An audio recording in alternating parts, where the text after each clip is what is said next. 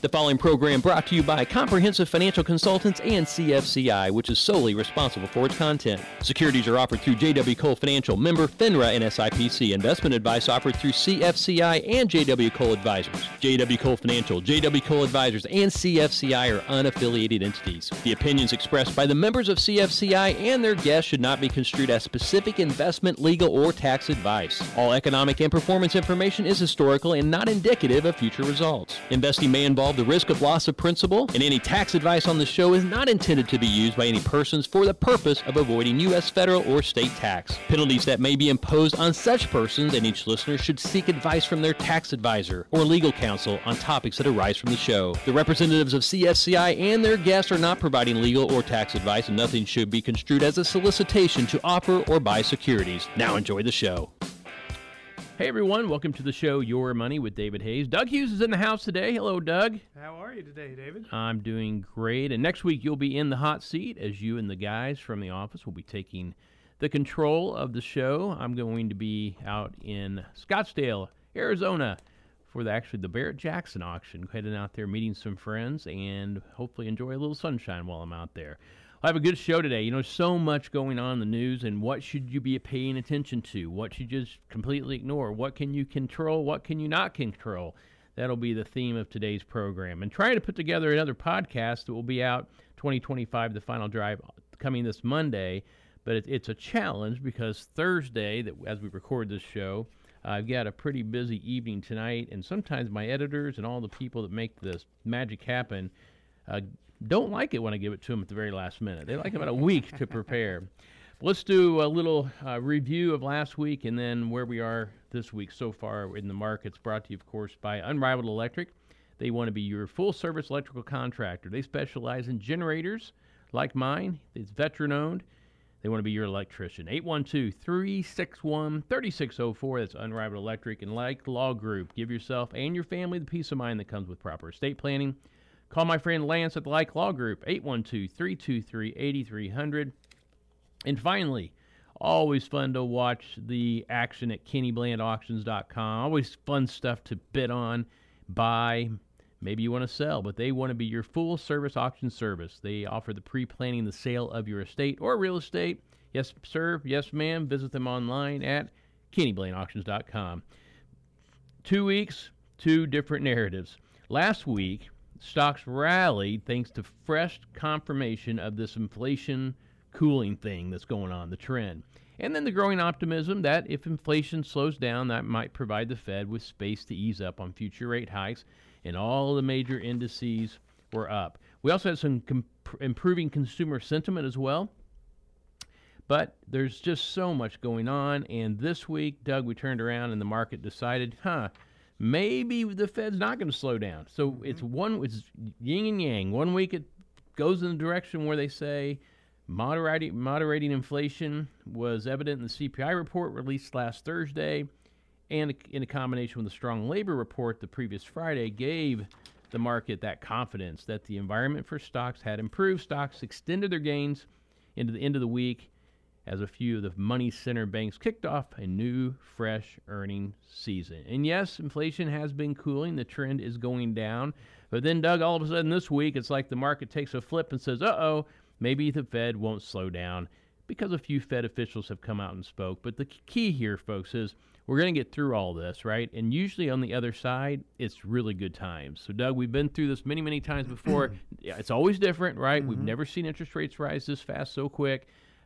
We haven't really seen that many Fed-orchestrated soft landings, as they say. Usually it doesn't happen that way. We've seen a 10-year Treasury note dropping down below 3.5%.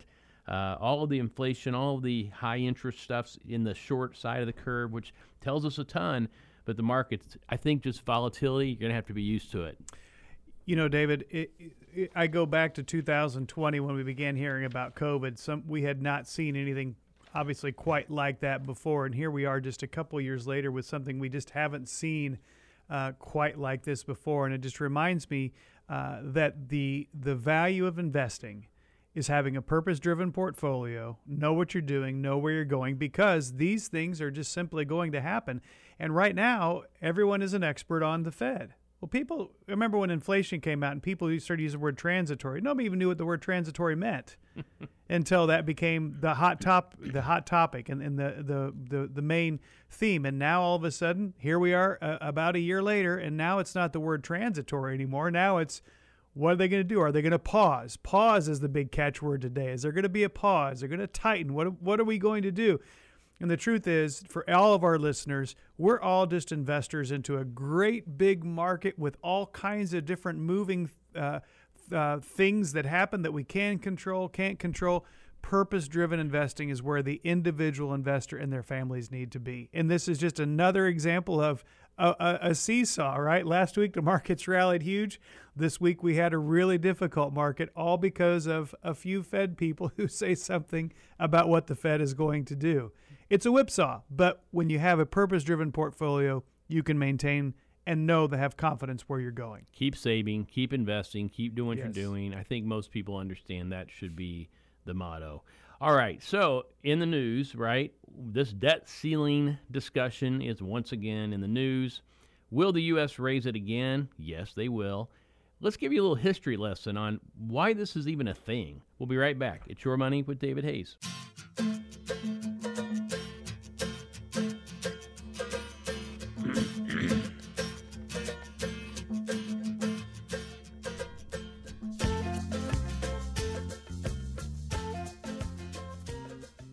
Welcome back, everyone. Your Money with David Hayes, of course, sitting $31.4 trillion in debt. The U.S. is needing to raise the debt ceiling to simply pay the things that we used and consumed over the last 50 years. It's like paying for that steak that you had 10 years ago, right? It's something you don't want to do, but we're in this mess, so we have to deal with it. I mean, the very phrase debt ceiling sounds like kind of a restrictive term, like it's putting a lid on government spending. But if you actually go back and study this, in fact, the U.S. federal debt limit was first conceived more than 100 years ago to make it easier, actually not harder, but easier for the government to borrow money. But it morphed into this explosive political tool with the potential to just wreck financial markets. Since its failure to raise the debt ceiling could eventually result, as Janet Yellen and others are now saying, in the first ever default of some of the U.S. government debt. That ain't going to happen, folks, but you can hear the rhetoric all you want. This thing goes all the way back to 1917. It was actually cleared by the finance people to help fund World War I by grouping bonds into different categories. It kind of eased the burden on Congress to have to approve each bond separately. And then we had World War II looming in 1939. Congress created the first aggregate debt limit that gave the Treasury Department more wide latitude on what bonds to issue, and that raised the ceiling again. Raising the ceiling lets the government, and this is where we're at. This is where we're at today. It's where we've been in the past. Raising the debt ceiling lets the government borrow to cover the gap between spending and taxes, which, by the way, Congress has already approved. So when you approve a $1 trillion deficit in a budget, that just tells you right there we're going to have to borrow $1 trillion just based on what we said we're going to spend money on, not the things that come up along the way, which we've all seen that happen the last few years, right? The limit was routinely raised without any problem, really, until 1953. That year, approval was upheld in the Senate in an attempt to restrain President Eisenhower, who had requested an increase to enable construction on our highway system. Now, that's a good thing, right? I'm certainly happy to be on that highway, and probably am glad they raised the debt ceiling to get that ball rolling. But the limit has been raised dozens and dozens of times, usually without a fight. But in the past quarter century, it's been like weaponry, right? Raising the debt ceiling was among the disputes that caused two shutdowns. I remember these well in 1995 and then again early 1996. Another fight occurred in 2011 that prompted the S&P to issue its first ever downgrade to the U.S. government credit rating. And that wasn't even, and no one cared, right? They lowered it, but you know what happened? Rates went down even more. We had a second debt ceiling face-off back in 2013 as part of the effort for the GOP to undo the Affordable Health Care Act. Well, that didn't work. It resulted in the cap being suspended for the first time as well. So here we sit, $31.4 trillion-ish in debt. And that is being reached pretty much right now or within the next month or two. And of course, we hear about the extraordinary measures that we can use to keep the government open. The debt limit currently has been hit or pretty close to hit, but both parties acknowledge that the debt ceiling must be raised because the gap between the government spending and revenue is so stinking large. The Republicans who took control of the House of Representatives back on January 3rd, they want to pair the limit hike with spending cuts, of course, including, and we're going to get to this in a minute, including potentially the Social Security, Medicare, and Medicaid. Now, some would say, why do we even have this debt ceiling if we raise it every time anyway? Well, I mean, I would argue that it gives people a chance to talk about economic uncertainty, to talk about bargaining for spending cuts that really serve in the public's best interest. But at this point, I can tell you that I don't think we're going to be minting platinum coins and placing them into the Federal Reserve or declaring the debt ceiling limit violation of the 14th Amendment prohibition, questioning federal debt totally. That was back during the Obama administration, if you remember that. Do you remember that, Doug? They were going to mint coins and do all this to avoid that. Absolutely. But here we sit today. We've been here before. The only thing I can say, folks, is that at some point everything has to be on the table. And like I've said before, this is all like whack-a-mole. When it comes up, it gets whacked down. When it comes up, it gets whacked down. But when they start talking again about Social Security, Medicare, Medicaid, when we throw an interest on our debt, that pretty much swallows up the majority of all our revenue anyway. So we're borrowing to fund everything else. And when I say everything, remember that is everything. That's all of Congress, right? That is all of the armed forces. That's everything. Every EPA, Department of Labor, everything. That funds everything. So when you're spending so much of your revenue on just four things, something has to give.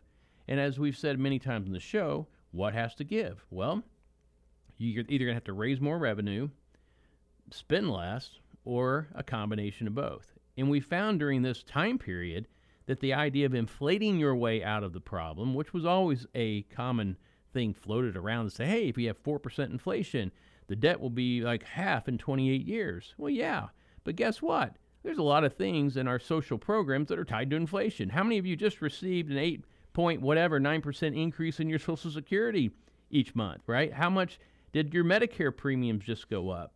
And that's just your portion of it, which, by the way, Medicare Part B, most of us pay about 25% of the actual cost. So here's where the problem lies. And I'm just telling people, listen, what can you do in your world to just be out of the crosshairs? Let everyone else deal with it. Let you do your part now, right? And that's when I want to talk about Social Security, because when everyone gets up in arms about reforming Social Security, I'm going to tell you this, don't worry about it. It's an easy fix.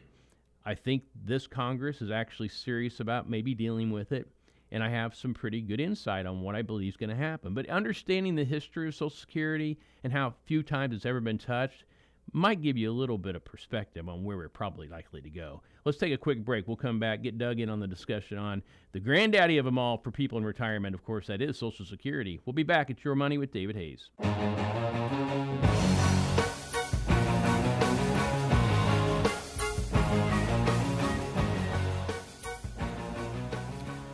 Doug, I think on the surface, when someone says, okay, yeah, we have to raise the debt ceiling to pay our payments, it's literally like you and I. Let's say we have a $30,000 limit on a credit card, and we have hit the limit. Mm-hmm. And we go to swipe it at the gas station, and it says, no mas. No more. No mas. I'm over.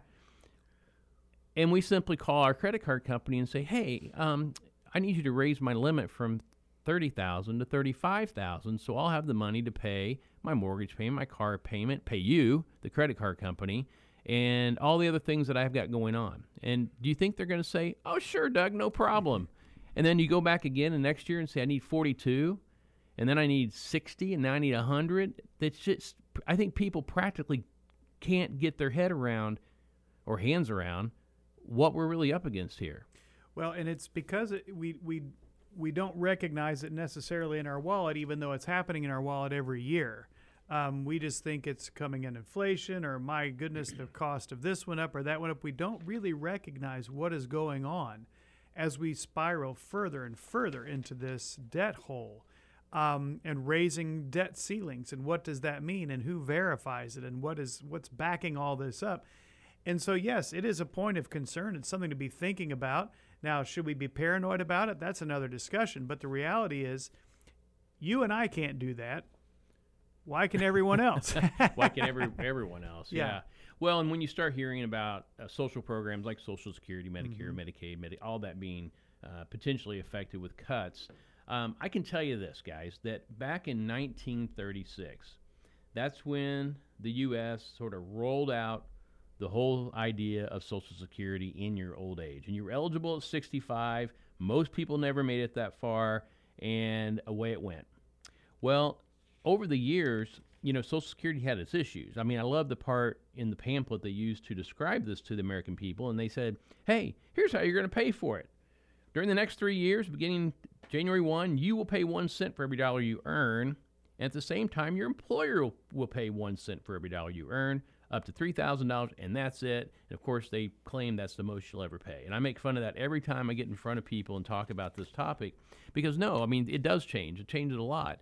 But really, Doug, until from that point, it took all the way until 1983, when Ronald Reagan was in office, to deal with a really serious problem we had at hand. And that was we were blowing much more money out to participants than we were receiving in tax revenues. Does that sound familiar? Social Security, and I've said this over and over, it is the most, arguably, but I don't even know that it's arguable, the most important program in this country. It's so embedded in our system, with the majority of workers relying on this program for at least half of their income. And I will tell you this, if you're a married couple and you've had a decent income during your life, you'll be shocked at how much income that you'll be getting from Social Security, not just now, but into the future, and how much weight that takes off everything else that you've got going on in your world. So we've been here before. Back in 83, the Reagan administration addressed the annual deficits with the Social Security program by passing this bipartisan piece of legislation, the Social Security Amendments of 1983. It tackled the program's problems from both sides of the aisle. Probably most known is when they had the creation of taxation of Social Security. Up to that point, Social Security was not taxed. But at this point in 83, they're like, hey, we're going to start taxing Social Security. So up to 50% of your benefit was subject to tax. And oh, by the way, if you were married filing a joint return, if your income was over $32,000, then you would pay tax on your Social Security. We are now in the year 2023. Do you know that almost everything in our tax code is indexed with inflation, but not this guy? It's still $32,000 for up to 50% of your benefit to be taxable. It also, in 83, was the year where they said, you know what?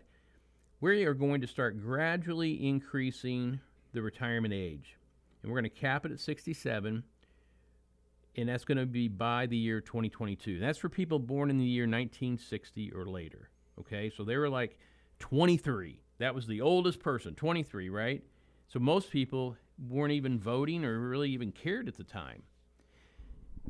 But the bottom line is it took a real crisis for the government, for Congress to jump in and do anything about it.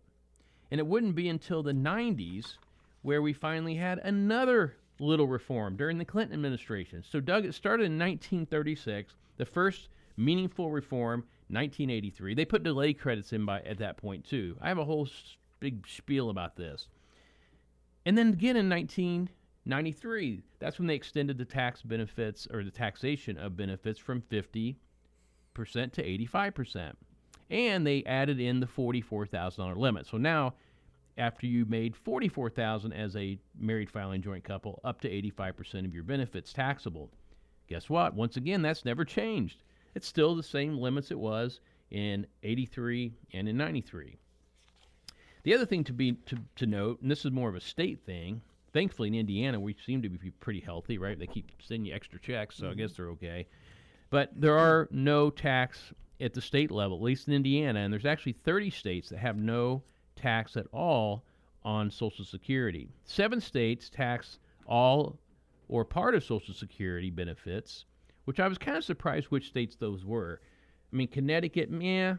Colorado, yeah. But I kind of was like, Montana? That's kind of a weird one. Missouri, Nebraska, Utah, they just didn't seem like states that would tax Social Security. I don't know why. I just didn't think they would. And then we have 6 states that follow the federal taxation of Social Security. And then, of course, we have states with no income tax: Alaska, Florida, Nevada, South Dakota, Texas, Washington, and Wyoming. So, Doug, I guess my point to people is, yes, it's going to have to be reformed.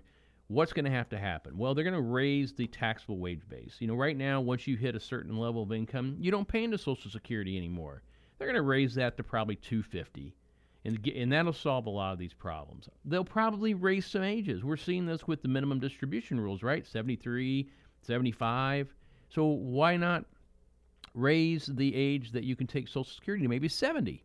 So my son's 22, kind of falls in the same crosshairs of this people born after 1960 in 1983, and they said, you know what, you will have to take yours at 67. I can tell you right now, if Will Hayes thought he was taking Social Security at 70, he would be so upset. Mm-hmm. There's no way, right? Yeah. Like the chief, Daniel, your son. 18. I mean, who cares, right? Right.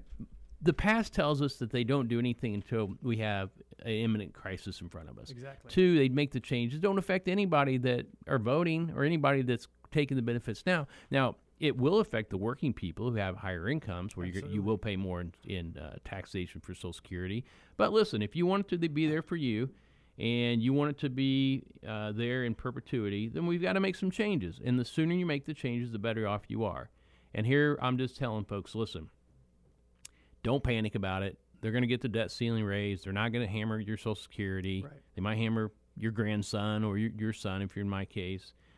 So don't worry about it. And I think history has a great way of telling us some lessons of how things are handled. Absolutely. And David, we can never underestimate the political impact of this. And do we have a leader strong enough, or a Congress or a Senate strong enough to make these decisions without being, voted out?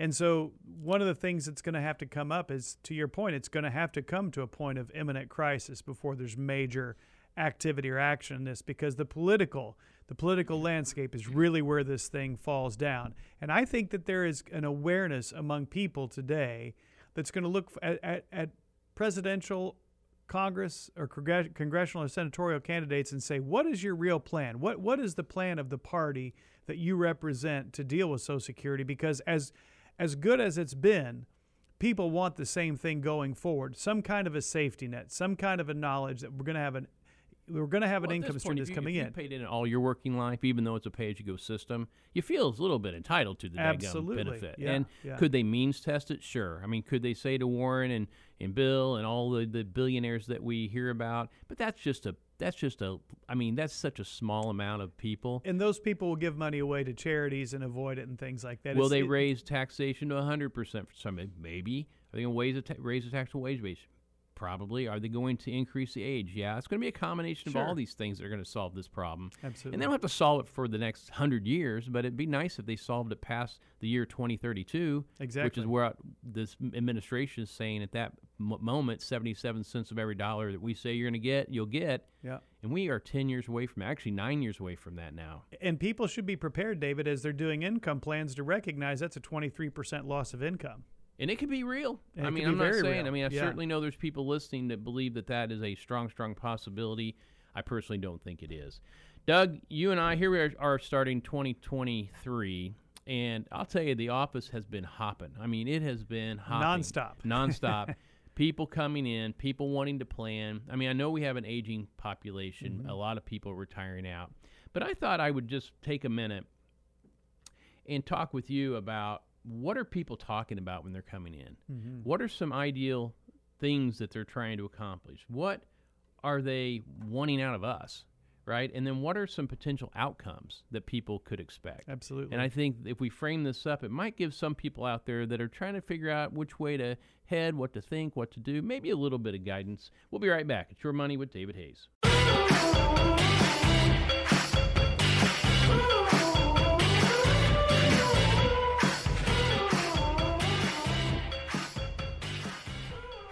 Welcome back, everyone. How are you doing? I know it's almost too late in the year to say Happy New Year to you, but if you're joining us for the first time this year, I'll say it, Happy New Year. I don't know when you stop saying that, but I'm usually a week or two in, and that's about it for me. Or if I haven't seen someone, right, in the new year, maybe you say it. But some people I don't see but once or twice a year. I'm not going to say Happy New Year around July 4th. I'm going to say Happy 4th of July. So anyway, that's just my little pet peeve about Happy New Year. Doug Hughes is in the studio, and Doug, you will be taking the reins next week. I know you had lunch with the guys today, and maybe you talked a little bit about what your topic's going to be. Have you kicked around some ideas for next week's show? Well, you know, our cast of characters can bring about a lot of subjects, but I think we're going to talk about some pensions. We're going to talk about some employees from the state and different things like that. Maybe some pension election conversation, because people do have to make those decisions. So we're probably going to do a section on pension elections. I could probably even throw in, because we've talked about it here on the program, is creating your own pension. If you aren't fortunate enough to have a pension, how do you create that same piece of guaranteed lifetime income in conjunction with Social Security, and what that typically provides for you in a lot of different ways? Well, that'll be great. I'll be in Scottsdale. I'll be available if you need me to call in and say hello, but I certainly know if you have 3 guys in, and you may even throw Josh in to talk about some Medicare stuff, you won't have time for me, which I'm completely cool with that. All right, so what are people doing right now? Changing jobs. People are coming in concerned about, can they retire, right? Do I have the money do within the next few years? I'm worried about long-term care. I can't tell you how many folks are dealing with their parents, their spouses, when it comes to this catastrophic event, which is long-term care. Not just is it a financial drain, but more importantly, it's a complete emotional drain. What support can we give those folks? Because those people, a lot of them feel like they're on an island. They feel alone. But one of the things that we have experienced both personally and professionally is dealing with our aging parents, dealing with other folks who are dealing with spouses, maybe one's the caregiver, and just resources available to them. Folks that suddenly find themselves single. I mean, we have had more people pass away in our client database this year than I can ever remember. And it could be divorce, it could be death. People that come into large sums of money. Like, we have a lot of folks. This is, you know, they talked about the great transfer of wealth. It's happening. It's happening now. And it didn't happen, obviously, with the other generation, because they had pensions, they had Social Security, they didn't have big IRAs, but now it's happening, and we're seeing it all of the time. Sale of a business. People that just happen to get a big deferred comp payout, whatever it might be. And then also people are actually looking to, to what kind of insurances do I need? So we're looking, I guess, at the end of the day, for a holistic plan, something that's comprehensive, that incorporates Social Security, Medicare, extended care, legacy planning, tax-efficient income and retirement, just creative solutions to own and get rid of some of these tax-heavy retirement accounts, or how to do the different things that affect our lives during uncertainty. People are still afraid about living their money, although we've talked about that at breakfast this morning, that it's been our witness that, people do spend more in the early years of retirement, so they have that go-go, slow-go, no-go, but people will adjust based on what they have and what they're worried about. I ran into an old friend this past weekend at a surprise birthday party, been retired for a long, long time, and, he said, I'm just kind of to the point where I know I'm going to run out of money. And he lives out of town, and I don't see him ever, honestly. And we were talking a little bit about that. And he said, but I'm okay with that. He said, I don't really have any desires. I don't really need to go anywhere. I'm good with it. And he has a decent Social Security. But those are the kind of things that people are saying. It's what they're doing. And then, of course, the outcomes that they're hoping to get, obviously peace of mind, right, to what that future looks like. Maybe they're looking for that truly written retirement income plan that you talk so often about, and really trying to address all of the risk in retirement. You're not going to be able to cover them all, likely, but addressing all the major risks in retirement, fix problems that, that maybe mistakes you made in the past you didn't even know you made. People are looking for an ongoing relationship. I mean, one of the things about the boomers that I've noticed, and you and I are more boomer mindset, but they appreciate people that know stuff, and appreciate people that they feel can guide them down a path of certainty. And then also, people are always looking to maintain good liquidity. No one ever likes to lock their money up, right. in somewhere they can't get it back out. There's a mindset about that. There's a mindset about that. But Doug, I mean, you've been into this business a long time, helping people.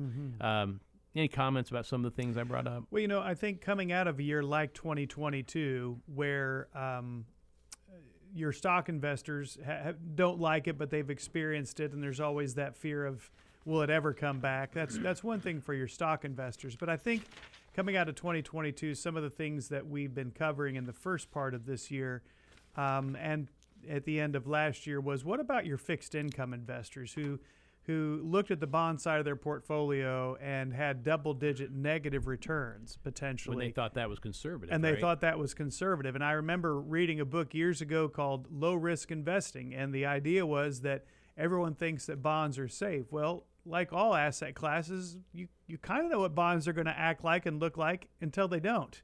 And so we've been having conversations with people about, okay, fixed income is down. What does that mean going forward? And a reminder of, goes back to, what do you own? What is the quality? Does it have maturity dates? Is it pooled? Is it individual? And those things. And I think, being able to be able to describe to people what to expect out of what they own, or how this can work out with what they own, that's been something I think on the fixed income side that we haven't had to talk about before for a long time. And that's been kind of a big conversation this particular year. 2008 was the time that I remember. That's the last time we had to worry about bond values, but that was a credit crisis, right? Right. This is truly a manufactured downturn in bonds created by the Federal Reserve. But back in 2008 and 2009, we were worried about defaults. Are companies even going to make it? This has been an interest rate hike issue, which is a little bit different than. But you do bring up a good point. If you think about fixed income, 2008, and now here we are, 2022. There's only 14 years apart that we've had these two major difficulties in certain sectors of fixed income. This last one has been broad-based. The early one was a lot of the high-yield bonds and things like that. So it does bring back to people the reality that markets are efficient. And some years things are up, some years things are down. If everything is up at the same time, though, we saw this in 2007, gold, real estate, markets of stocks, markets of bonds, everything was up at the same time. Look what can happen. And so we have seen these kind of volatilities before. But I think that's something that people have kind of wanted to know about. Is I understand a little bit about stocks, but what about my bonds? And the old chart that you love so much, the asset chart, where it shows from 1980 through last year, what was the top performing asset class, what was the bottom performing year by year, and it's really interesting to look how widely they fluctuate over the years. But when you look at this past year, 21 and 22, master limited partnerships were the top performing asset class, followed by last year commodities. And then next was high-yield bonds, believe it or not, at a negative 11.2. And then you move down into U.S. investment-grade bonds, negative 13. I mean, you just keep going down the list. But when you go back and look, how many times were MLPs the top-performing asset class? Well, like 4 times in all these years. Right. So you do have to be diversified. You got to be smart, right? I mean, Anyway, I'm not going to keep preaching to everyone about what you needed, what you should have done. Like Doug said, it's more important like where you go from here. Doug, I know there's been a ton on this new Secure Act 2 that came out. We did a podcast on it. I did a lot on the program about it when it first came out, a little more last week. But we had a great program this week, a great educational event with our good friend Ed Slott and his group on just kind of going through some of these Secure 2 effective dates. Because when you start hearing about all these changes, you're like, oh my gosh, like when is that? Why is that? Well, it's kind of goofy how they've laid this thing out, starting in 2023, of course. I just want to kind of go through some of that to give people some assurance that, yes, a lot is changing, but not a lot has changed, if that makes any sense. We're going to take a quick one. Come back. It's Your Money with David Hayes.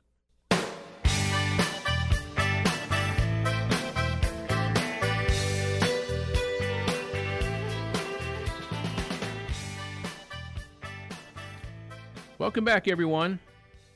If you missed any of the program on Thursday night, which many of you do, you can catch it on Saturday mornings at 9 a.m., always on WGCOradio.com, and where you get your favorite podcast as well, as it usually gets up right after the Thursday night airing, so you can listen at your leisure. And I am going to try and get another podcast out, 2025, The Final Drive, What You Need to Know to Win. Struggling a little bit with content this week. I don't want to stretch for content. I want it to be good, meaningful stuff. And I think up to this point, 42 episodes in, I was reviewing some of the outlines. I think we've done that so far. But I was talking to Marty James, the CPA up in Mooresville, who's been on the show here, also a 3-time podcast guest as well, and always a major contributor to the Ed Slott Report. He's got another article coming out in it very, very soon. He calls me and says, hey, I was listening to the podcast this week about you front-loading your 401k plans. He said, if you're in a safe harbor plan, would you be potentially giving up some of your match if it's given throughout the year? And I said, potentially, but the plans that I specifically knew about would not do that. They would give you your match as you put it in. So I'm just going to say to you, if you're in a plan where you're worried that if you front-loaded your contributions here in 2023 and you were done by March or April, you might want to check with your HR to say, how does the match work for me? Because it isn't the same for everybody. So I told Marty I'd clear that up this week on the program, and I know some of you have acted on that information I gave you last week, and I think that you will not be sad that you did. All right. So the Secure Act 2, of course, passed right around Christmas time, signed right at the end of the year, and we had all these different changes, right? Some were effective in 2023. Some were effective in 2024. Some things in 2025. Some things in 2026, 27, and finally effective in 2033. Now I have reasons for all this stuff. Like I have tried to figure out, why are they waiting for this? Why are they waiting for that? Why are they doing this? Why are they doing that? Well, one of the podcasts I did on why age 75, you've got to listen to it because the math clearly lines up to be a big-time money grab after the year 2020 or 2033. And then we have our money grab now, right, which is moving your the catch-ups on your 401ks and things to Roth, and making it eligible for an employer to put money into the Roth for you. So all these different things. But the one thing I wanted to talk about, Doug, with you, which we have not talked about at all, effective in 2023, something called a Qualified Lifetime Annuity Contract, a QLAC, if you've heard that, changes. It used to be that you could not put more than 25% of your total retirement accounts into a QLAC. Well, that has been eliminated, and they've increased how much you can put in from $100,000 to $200,000. Well, you might be thinking, what's a QLAC? Well, a QLAC is basically a place you can stick some money, and at a later age, like say 80, you could then turn on a guaranteed lifetime income, and that money is taken out of the calculation for required minimum distributions. And Doug, we have not used these at all at our office, and I think maybe one of the reasons is the limit was $100,000. It wasn't really that meaningful. There were some restrictions on how the money's invested, but I'm thinking that when you move it to $200,000 and you no longer have a 25% limit, and that could potentially be all of your retirement or half of your retirement, I'm thinking the QLACs, they made a change here that might make it make sense, more sense to consider. Have you and I haven't talked about this? Yeah. So I think obviously the amount allowed to be invested makes a big difference. There's only so far you're going to go with $100,000, but with $200,000, it makes it a bigger piece of someone's income stream, and I think that the opportunity is just going to continue to expand there. So, yeah, I think it's something that people should be aware of. Again, when we go back to retirement income, let's just take a step back and talk about retirement income. What do people want? They want protected income, but they also want tax-efficient income, and this seems to be a way that people could improve the tax efficiency of the overall income from the portfolio. So listen for more about that to come. I might use that as a topic for an upcoming podcast because it does have a tax slant to it as well. So effective 2024. So by the way, there's a bunch of things in 2023. Oh, one thing, we talk about the age rule of 55, and that is if you terminate service in the year you're 55 or after, you can access 401ks, 403bs with no penalty. You still pay the tax. There's always been this age 50 exception to it. Kind of came out, I believe, around 9/11 is when it was introduced, where private sector firefighters, state and local government correction workers could access their retirement at age 50 or after. Well, they've now added a different leg to that. Now it's available for people under 50 with at least 25 years of service. So, and then that's possible. You start at 20 years old, right? You were 45. You terminate service, boy, you can get to your retirement account now with no penalty. Don't forget, if you rolled into an IRA, which many people do, you waive and give up those exceptions, the 55 and age 50. In 2024, IRA catch-up contributions will be indexed for inflation. The qualified charitable distributions that you give from your IRA will also increase with inflation. Going back to my comment earlier, how so many things in our code have always been indexed with inflation, but then some things aren't. Makes it very, very confusing. In 2025, that's the year where you can put higher catch-up limits for ages 60 to 63 for retirement plans. So once you get to 60 and 63, remember now it's 50, you can even put more money in. Okay, that's all going to go into the Roth, by the way. All kinds of stuff. 2026, there's rules. 2027, this is, I don't even understand this, but this is about a savers match. I don't know why we're waiting until 2027.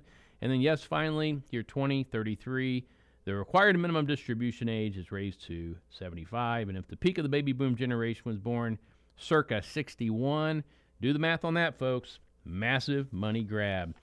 So many other things we can talk about when it comes to this Cure Act tube. I just want you to know that each and every time we uncover something I think might be meaningful to you, I'll bring it up. But it's complicated. So if you want any information about any of this, please don't hesitate to reach out to cfci.us. Give us a few days. We will get back to you with the answers you need.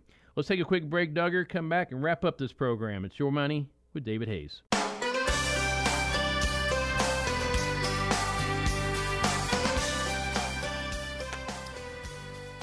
So next week's program, Doug Hughes, who's been in studio with me, will be the host, along with the other cast of characters over at Comprehensive Financial. I don't know if we'll have a hot rod appearance or not. Kind of probably depends on what's happening in the markets at the time. But it sounds like we're going to talk about, the people with pensions and how to make proper elections when it comes to your pension, because many of those are irreversible. If you make this election, many times you cannot go back and change your mind. I would say most times. And then how do you create your own pension? I kind of threw that one out to them as well, if that's something that you're interested in doing. Doug, anything else you want to add before we call it a wrap on the big program? Well, I just was going to say that, as people listen to the headlines and people are spooked and markets seem to be moving by headlines all the time right now, I just want to go back to what I said at the very beginning. Sometimes it's good just to call your advisor, whoever he or she may be, and go through a review of your overall plan. And just talk about what the plan looks like, not just what your statements look like. Good advice. And I know that many of you don't have an advisor, and I understand that. That seems to be something that's triggered by different events. You've changed jobs, or maybe now your kids are raised and you want to really focus on retirement.